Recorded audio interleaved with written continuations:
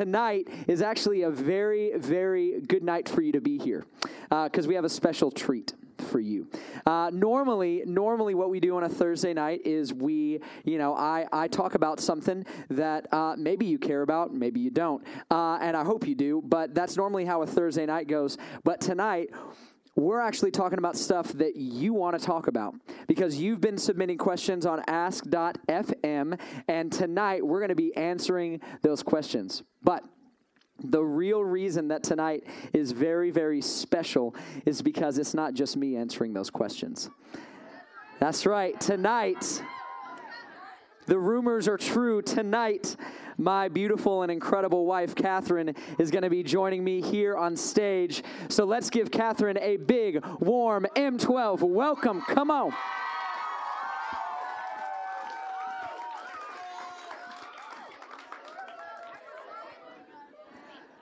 Welcome. Thank you. How's it feel? So great. This so is good. I love M12. This is like my favorite night of the week, and I love spending time with Catherine. And so it's a neat thing that we get to kind of combine those things tonight. So some of you may know this. Some of you may know that Catherine and I have been married for almost 8 years. So I know. We've known each other for close to 10 years, and so what that means is Catherine has a lot of embarrassing stories about me, like a ton. Yeah, too many actually, and so I don't know. I think they probably want to hear some embarrassing stories. You guys want to hear some embarrassing stories? Okay, so can you tell them a few embarrassing stories about me from when we were dating? Absolutely. Nothing too embarrassing though, like right. Moderately embarrassing. I have a nice selection to choose from. Unfortunately. Right. Okay. So you guys know we went to UGA. That's where we met. Go Dogs. And when we were students, we would love to go to all the Georgia football games. And at the beginning of every Georgia game, the band plays the national anthem, the Star Spangled Banner. And everyone in the stadium stands up and, puts their hand on their heart. And it's very American and patriotic. And everyone sings along. Most people take it seriously. Well, Stephen would purposely sing as loud as possible, and he was like singing in the wrong key, like purposely hitting all the wrong notes. But on top of that, he actually tried his hardest to sound like an old woman from New York, and it was just like so bad. And what does that sound like exactly? Could you give them like kind of a sample of like? Do you guys want to hear this? That is embarrassing for me. All right. Oh, please don't ever remember this. Okay, here goes. And the rocket's red glare. That was my best attempt. That was awesome. Horrible. But it was so crazy because everyone around us could hear him and would like turn around and look, and I was just like trying to hide my face. Oh my goodness. It was bad. I actually have one more. Oh no. If you're okay with me. Yeah, go with it. You guys want to hear another one? One more? Okay. Yeah.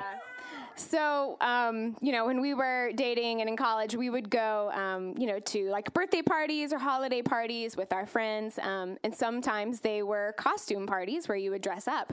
And Stephen would get really into it. So this one time, he and his friends were celebrating Cinco de Mustache, which is actually Cinco de Mayo. And so, he and his friends would like shave their facial hair into just a mustache and go celebrate and eat Mexican food or whatever. Well, this year he had already had a really long goatee, like it went very far past his chin. So when he shaved off just the middle of the goatee, all that was left was like the grossest, longest handlebar mustache that you've ever seen. But he took it a step further and tried to dress just as creepy as possible. So he had on white pants, a white button-down shirt, but like the top 3 buttons were open to like flash a little chest hair. He had his hair greased back, like he looked kind of disgusting. And I think we actually have a picture of that for you to see. Right. That's my husband. That's something you can't unsee, You're going to You're going to wake up tonight and be like, it's still, it just burned. Okay, get it off. Get it off. Okay, good. That's so good. It's terrible. That's terrible. So she could really be here all night telling embarrassing stories about me, but that's not why we're here. That's not why we're here. The reason we're here is because you have submitted questions about dating and about relationships, and we want to answer those questions here. So let's go ahead and do it. We're going to start off with the very first one. What's the first question? What age do you think is a good age to start a relationship? What age is a good age to start a relationship? This is a really good question, by the way. And there were a few questions that were like this that actually came in on our ask.fm. Here's what you got to know first. The Bible is actually silent on this question. In other words, there's no verse that says like you got to be, 15 or you got to be 25 or you got to be 45. There's no specific age that's set up for when it's okay for you to start a relationship. But there are plenty of verses about what it means to actually be the right person and also wait for the right person. Just like last week when we talked about how who you're with changes how you live. Some of you remember that from last week, and we also asked you to write down the list of characteristics that you need to wait for in the next person that you date. So I would say when it comes to answering this question, whether you're 13 or whether you're 30, don't date or don't get into a relationship until you meet a person that actually fills out those characteristics and those qualities. And then there's another thing I want to add, and you're not going to like me for this, but your parents are going to love me for this. And when it comes to this question, this is a conversation you need to be having with your parents. This is something you need to talk with your parents about, which means if your parents say not till you're 16, that means not till you're 16. If your parents say not till you're in college, that means not till you're in college, because God clearly set up the family. He clearly set up parents as an authority over you. And God even said, honor your father and mother. He actually attached a promise to it. He said, your life is going to go really well when you do this. Like, honor your father and mother. So when it comes to actually answering this question, this needs to be a conversation with your parents. I actually had that conversation with my parents, in middle school, and their rule for me was that I was not allowed to date till I was 16. So I honored that and respected that, and I did not date until 16. And I want to add one more thing. Don't expect God to honor your relationship if you're not honoring your parents. And believe me, you want God to honor your relationship. And so I'm telling you, you got to talk with your parents about this. And parents are different. So you might have friends that say to their kid, go ahead and date. And your parents may say, not till you're 16. You need to honor what they say when it comes to answering this question. Cool. Okay. So let's go to the next question. This is how it came in, by the way. This is like all caps. So I'm going to read it. All caps. How do I get a boy to like me? Okay. So that's the question. And I'm not qualified to answer this question. So I can tackle this one. I'll let Catherine. I myself had the same question in middle school because I had the same desire. And in middle school, I thought the answer was dressing immodestly and flirting. I thought that's what it took. And I quickly realized that attracts the wrong kind of guys. And for me, it wasn't worth it. So shortly after I got out of high school, God grew me up a lot and helped me realize that how can I get a guy to like me is really not the best question to ask. Like, really the better question is, how can I become the woman that God's created me to be for the man that God has for me in the future? Because if your goal is just to get a guy to like you, then potentially you're going to change yourself, change your behavior, change the way that you act and talk and dress, all just for the sake of getting a guy's attention.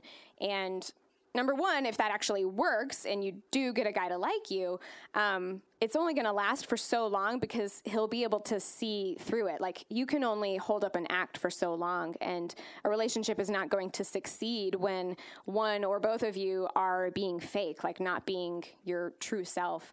But number two, if that is the route that you choose and you do try to kind of change yourself, for a boy, you're potentially going to make decisions that put you on a path away from the amazing future that God has for you. Because God really does want to give you an incredible husband, someone that you are totally attracted to, someone that you deeply love. God desires to give you an incredible marriage. But if you're not growing into an incredible woman, then how are you going to get an incredible guy? So I think really the best thing is just to be real, be honest, be genuine, be confident in the woman that God has created you to be, because that's what's going to, lead to the best relationship in the future. That's so good. She said something, everything she said was amazing, but she said, if you're not growing into the incredible woman that God wants you to be, how do you expect to get an incredible guy? And that's huge. That's huge. By the way, when Catherine and I met, we met in college. Catherine did not dress immodestly, nor did she flirt with me at all, okay? Like, for real, which is why, and some of you know this, I talked about our first date and me actually asking her on a date. I literally had no idea what she was going to say. Like, guys bank on flirting. You know what I'm saying? Like we wait for the girl to flirt with us, and then we're like, oh, she likes me. I had no idea that she actually liked me. And she did, oh, yeah, I did like you, but I didn't show it. That's right. She didn't flirt at all. Now, here's the thing. Because she didn't flirt, she actually exuded a lot of confidence. And that was actually more attractive to me. Like, the fact that she was confident in who she was and she didn't need a guy was incredibly, incredibly attractive to me. Because I don't know, girls, I don't know if you know this, or guys, I don't know if you've ever, said this, but guys can smell desperate. Like, we know.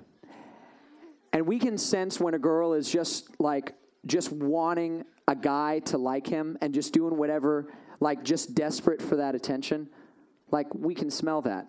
And when you are desperate, you're going to attract the wrong guys. You're going to attract the wrong guys. But when you are confident in who God has made you to be, you're going to attract the right guys. So that's huge. Awesome. Okay, let's go to the next question. All right, we're about to get real. Y'all ready? Okay, here we go. Is abstinence the right choice, or is it okay to not wait? Now, for those of you that don't know, the first or the second word's a little, it's kind of a big one. Abstinence means waiting to have sex for marriage, okay? So what it's saying is, should I wait to have sex before marriage, or should I wait to have sex when it comes to marriage, or is it okay for me to just go ahead and have sex before marriage? Okay. Now this question actually came in a variety of forms. This was hands down the most popular question that came. And so I want to go ahead and answer this question right now, which means that we're going to talk about sex. Okay. So some of you are like, that's weird. Some of you are strangely excited. But that's okay. Okay. So we've got a diagram here. I'm just kidding. You guys got really nervous. It's going to be awkward. It's not going to be that awkward, though, okay? Okay, so as we talk about this, here's the main thing you got to know. Sex was God's idea, okay? God's the one that created it. God's the one that designed it. God is the one who thought of it. Okay, he was not surprised when the first two people had sex, right? He wasn't like, I didn't know they could do that. No, he knew. Okay, he was well aware. Okay, God is the one that created it. God's the one that designed it. God is the one that made it, and this is key. God is the one that made it very good. Okay, God made it good, right, Catherine? Yes. There we go. God, I'm telling you. But listen, But the same God that designed it, the same God that made it, and the same God that made it incredible is the God that made it for marriage. That's what he made it for. See, God's design for sex was to unite a man and a woman in marriage. And that is the context of sex. In fact, this is like the first verse in the Bible about sex. It's from Genesis 2:24. It says this, or that is why a man leaves his father and mother and is united, okay, and that's fancy Bible word for sex. So a man is united to his wife, not just anyone, but to his wife, not just someone he likes, to his wife. And this is what happens. They become one flesh. They become one flesh. Now, here's what that means. That means that sex is like super glue. Okay? Here's what I mean. Here's what I mean. Super glue takes two things and sticks them together for the rest of their lives. Okay? Super glue takes two things and sticks them together for the rest of their lives. And in the same way, sex takes a man and a woman and sticks them together for the rest of their lives. Now, listen, in the right context, sex, just like super glue, is a really good thing. For instance, if you've got like a broken plate or you've got a broken cup and you want to fix it, super glue is awesome. It'll take those two broken pieces, stick them together, and everything is good to go. But if you take your phone and you super glue it to the wall, that's a really bad thing, right? I mean, that is not good at all. In fact, here's the deal. If you want to get your phone back, what you have to do is you have to rip it off the wall. And when you rip it off the wall is going to be broken, and your phone is going to be broken. Which means that sex outside of marriage is also a terrible thing. And afterwards, it leaves both people very broken. Because, see, sex is incredibly, incredibly powerful. And God designed it to be that way. And there's a lot of students and even some adults that come up to me and say things like, well, I mean, it's just physical, right? It's just sex. And I think that's bogus, okay? The reason I think it's bogus is because if it was just sex, then why is it that when two people have sex and then break up, their heart breaks? Why is it that there's depression when that happens? How come sex outside of marriage causes families to split apart? Why is that? It's because sex is an incredibly, incredibly powerful thing. And in the right context, it is awesome. But outside of that context, it is not good. Some of you have heard me say this before. Sex is like a fire, and the fire in your fireplace brings warmth and comfort. But outside of the fireplace, it brings devastation and damage. And so, is there anything you would add to that? I mean, just like you said, God designed sex to only take place inside marriage. So abstinence before marriage is absolutely the way to go, because that will truly lead to a better marriage than if you choose not to wait. Saving sex for marriage really does lead to more trust and more honesty and deeper intimacy in marriage, like all the important things that a relationship is based on. So really the way that God designed it is like the best possible outcome for us. It's for our benefit. It's for our enjoyment. So please believe us that the hard work pays off. Like, it is so worth the wait. And we're so thankful that God has been so kind to us in the marriage that he's given us. We truly are blessed to have a great marriage. And if this is something that you want in your future, if this is, kind of the thing you're striving for, then go ahead and make the wise, godly decisions now in middle school and in high school, because that's what will lead you here to this kind of relationship. It's awesome. And the verse right after this, right after Genesis 2:24, Genesis 2:25 said, so Adam and his wife, it's actually one of my favorite verses. It says, so Adam and his wife were both naked without shame. And I love when a Bible verse talks about two naked people. I think it's awesome. And the thing that I love about that verse is that it says they were both naked without shame. Without shame. And when you have sex outside of marriage, it has shame, it has broken hearts, it has regret. But sex inside of marriage doesn't have any of that stuff. There's no regret. There's no broken heart. And that's the way that God designed it.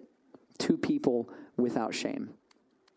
Awesome. So let's go to the next question. I told you this is a popular one. Is it okay to have sex if you love each other, but you aren't married? Okay, so, the idea is like, okay, Steve, I get it. So we're supposed to, save sex for marriage. But what if you really love them? Like, what if you're really, really, really in love with them, but you're just not married yet? Is that okay? I would argue that you don't know what love is. You don't know what love is. And I get it because I know that, when I was in middle school and I was in high school, I was like, nah, I totally know. But you don't. In fact, there's a story in Scripture about a guy named Jacob.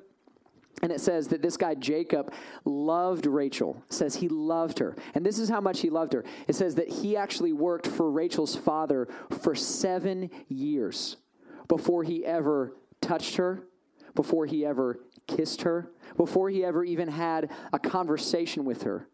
He worked for 7 years. In fact, this is the verse, Genesis 29:20. It says, so Jacob served 7 years to get Rachel, but they seemed like only a few days to him because of his love for her. See, he loved her so much that he was willing to work and wait for her. And so if you really love her, that means you'll wait. I remember when we talked about what it meant to actually be the right person on the first week, we read these list of descriptions of what true love was. And the very first description from Paul in 1 Corinthians 13 said, love is patient.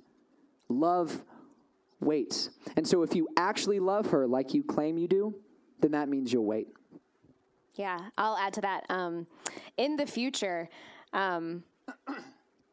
if you know you're going to marry this girl, then just go ahead and marry her. But if you're not ready for marriage, then you're definitely not ready for sex. Yeah. And by the way, in case there was any doubt, you're not ready for marriage. Okay. Just want to go ahead and clear that up. Yeah, exactly. One day, yes, but not right now. Awesome. Okay. So let's go to the next question. What is going too far in a relationship centered around God? And so here's the big idea of this question. Maybe some of you are like, okay, Steve, I get it. Like, I need to wait to have sex. I need to wait for marriage before I have sex. But how close can I get? Like, what is too far? What is too close to sex? What's the line that I can get right up next to? And I don't think that's the right question. See, I don't think we should be asking the question, how close can I get to sin? How close can I get to sex? Instead, I think a better question is, how close can I get to purity? In other words, how far away can I run from sexual immorality? See, there's a verse in Scripture, and some of you have heard me say this before. It's from 1 Corinthians 6:18. And this is what it says. It says, flee, which means run. It means run away. It says flee from sexual immorality. So what it doesn't say is try to get as close as you can. It says flee from sexual immorality. So when we were dating, we set up some boundaries in dating, physical boundaries that we didn't want to cross because we wanted to flee from sexual immorality. And I like to think of these boundaries kind of like guardrails. And have you guys ever been driving on like the side of a mountain and you got the mountain on one side and then like a cliff on the other? You know what I'm talking about, right? And it's like if you were to fall off that cliff, it's like an abyss and like goodbye, right? Like it's a bad thing. When you're driving on that road, on the side where the cliff is, you've got a guardrail. And the whole idea of the guardrail, it's there so that if you bump up against it, you'll be safe from the danger zone. Because again, the danger zone is like the abyss, like falling off the side of the mountain. And so what they do is they put this guardrail right there to make sure that you don't actually fall off. Now, I don't know if you've ever noticed this, but the guardrail is not right on the edge of the cliff, right? It's not right at the danger zone. What they do is they back up the guardrail to actually be closer to where the car is and further away from the danger zone. In other words, what they want to do is they want to put a guardrail right there so that even if you bump up against it, you won't be in danger. And so we kind of approached dating the exact same way, that we wanted to put guardrails that for some of you, it may seem really strict, but we put these guardrails in place because we didn't want to get near sexual immorality. Yeah. Do you want to talk about them? Yeah, I would love to kind of list some out for you. Kind of the first thing we said was go no further than kissing, nothing beyond kissing. We said, obviously, keep all your clothes on, fully buttoned, fully fastened, all clothes on. And I want to add to the kissing piece, to make sure that's clear. Some of you are aware of like the baseball analogy, right? Like first base, second base, third base. What that means is you can go to first base eventually, and then that's it. Okay? So no further than first base, period. And by the way, the really good news for you is that when you're married, all the bases are legal. Totally fine, right? Anyway, so go ahead. Yes. So we also said, obviously, watch your hands. Like, watch where you put your hands. Your hands should not be under each other's clothes at all. And, of course, you can hold hands, but that's about all your hands should be doing. We said no laying down together. Even you know, we were serious about it. Like, even if you're not on a bed, just the physical act of like being laid down together, that in itself can be a temptation. So that means like no naps together, like not like no reclining together. Right. And then we set up some like strict off limits areas. So that was pretty much no chest, no butt, no crotch. Nada. It's clear. It's clear. The end. No touching. Yeah, and here's the neat thing about those boundaries and those guardrails.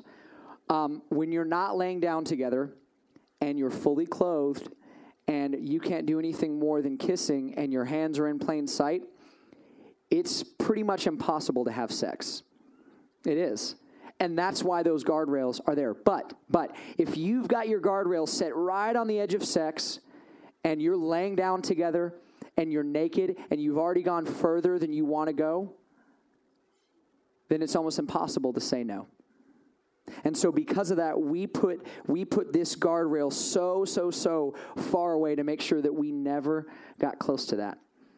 And believe me, like we were tempted, we wanted to go further with each other, but we knew it was best to wait. And so because of that, when we got married on July 28th, 2007, both of us were virgins. And that's huge. And that's a big deal. And by the way, if you hear that and you're like, oh my gosh, like goals, right? If that's what you want, then you too can tell this story one day, but it means you got to set up the same guardrails. And it may seem strict, but that's what you got to do. That's what you got to do. Okay, cool. Let's go to the next question. How do you guard your heart while you were dating? Okay, this is, some of you remember from last week, we talked about Proverbs 4:23. It says to guard your heart, and we talked about it in the context of like who you date, but you also need to guard your heart in dating. Do you want to talk about that? Absolutely. Awesome. So obviously, like we just said, we limited how far we went physically because truly, like what you do physically is tied to your heart. It's tied to your emotions, especially for girls. So a great way to guard your heart is to guard how far you go physically. Another example is that we chose to not say I love you to each other until we knew we would get married, as in like when we got engaged. And that was because we felt like the words I love you are special and sacred, and we wanted to reserve that for only the person we were going to marry. So the very first time that I heard Stephen tell me I love you was when he was proposing. It was awesome. Another example of guarding your heart is that we didn't spend like every single moment together. We didn't spend, like we weren't together 24/7. We hung out with our friends and maintained like a level of individuality. We didn't close ourselves off and only hang out with each other. Like being consumed by the other person in dating is not healthy and doesn't help guard your heart. That's so good. Awesome. Okay, let's go to the next question. What does it look like for the guy to be the spiritual leader of the relationship? I can take this one as well. Awesome. Yeah, do it. To me, if the guy is a spiritual leader, which girls, this is something that you want, trust me. If the guy is a spiritual leader, it means he already has an established, firm relationship with God. Like, he doesn't need a girl to push him to Christ. He doesn't need his parents to push him to Christ. He already, on his own, is consistently pursuing God, and he's simply inviting the girl to pursue God alongside him. So for us, what that looked like is, and still looks like, is Stephen holds me accountable. He lovingly calls me out when I'm in the wrong. He teaches me about God. He tells me what God is teaching him. He encourages me to pursue God, because what's best for our relationship is if we're both tending to our own relationship with Christ. I don't get to be lazy in my relationship with God just because I have a spiritual leader. Like, it's important for me to still nurture my relationship with God. I still have to seek him.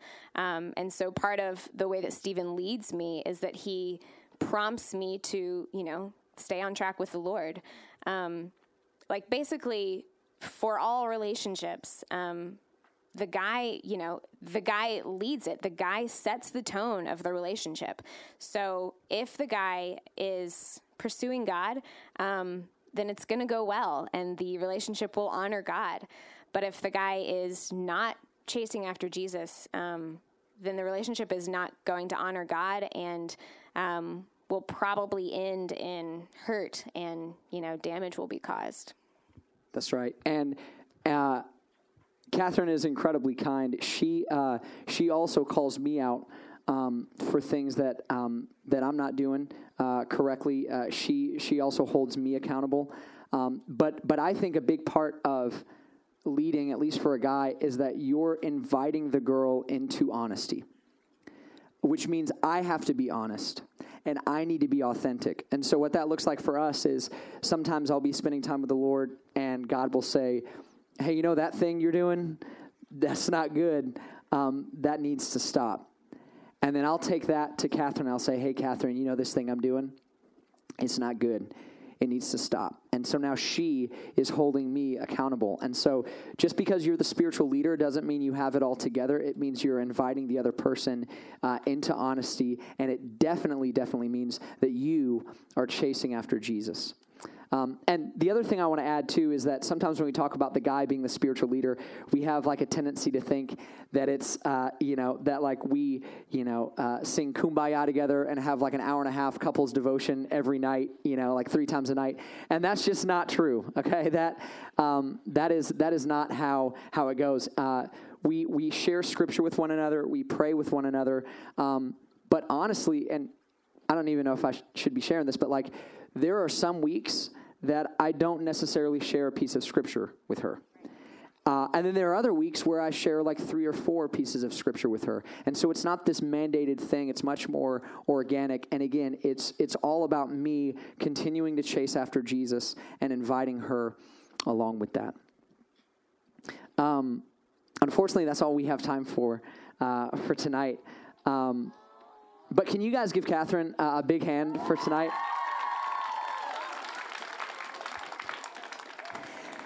I hope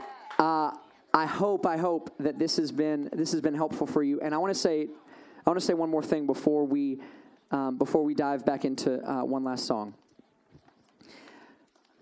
There are some of you tonight that maybe have been given hope, and the hope is that despite what you've seen before, maybe even despite the way your parents are, a relationship that is both God-honoring and life-fulfilling is possible.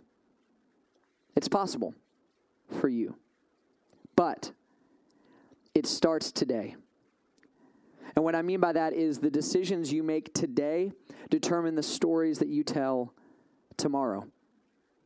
And maybe it's not on a stage like this. Maybe it's in front of 2 or 3 friends, or maybe it's 15 years from now and you're at work and you're talking about how you and your wife or you and your husband first met. And the question for you is, on that day, when that day comes, what story will you tell? Will you tell a story of purity? Will you tell a story of hard decisions that led to a fantastic relationship? Or will you tell a story of regret? And here's the good news. Your story starts tonight. It starts today with the decisions that you make.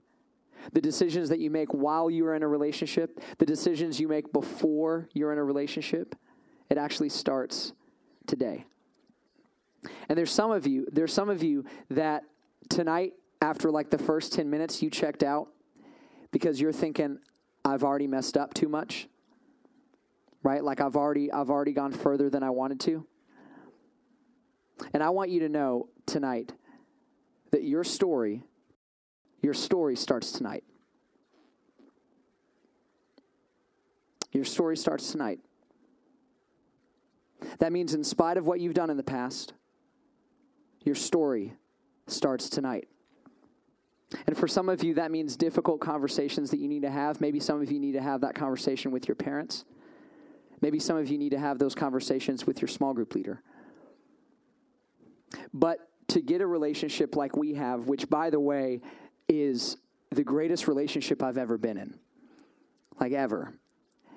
And I tell this sometimes, and it may not make sense to you. She is the biggest tangible evidence of God's grace to me. Like God giving me stuff that I don't deserve. And she's the biggest one that I can actually reach out and touch. But that starts today for you. So don't wait until you're 18. Don't wait till you're in college. You can start making decisions tonight. A lot of the stuff that we talked about, you can begin implementing tonight. And I hope that you do. Because I think that it will not only change your relationships, I really do think it can actually change your life. So let me pray for you.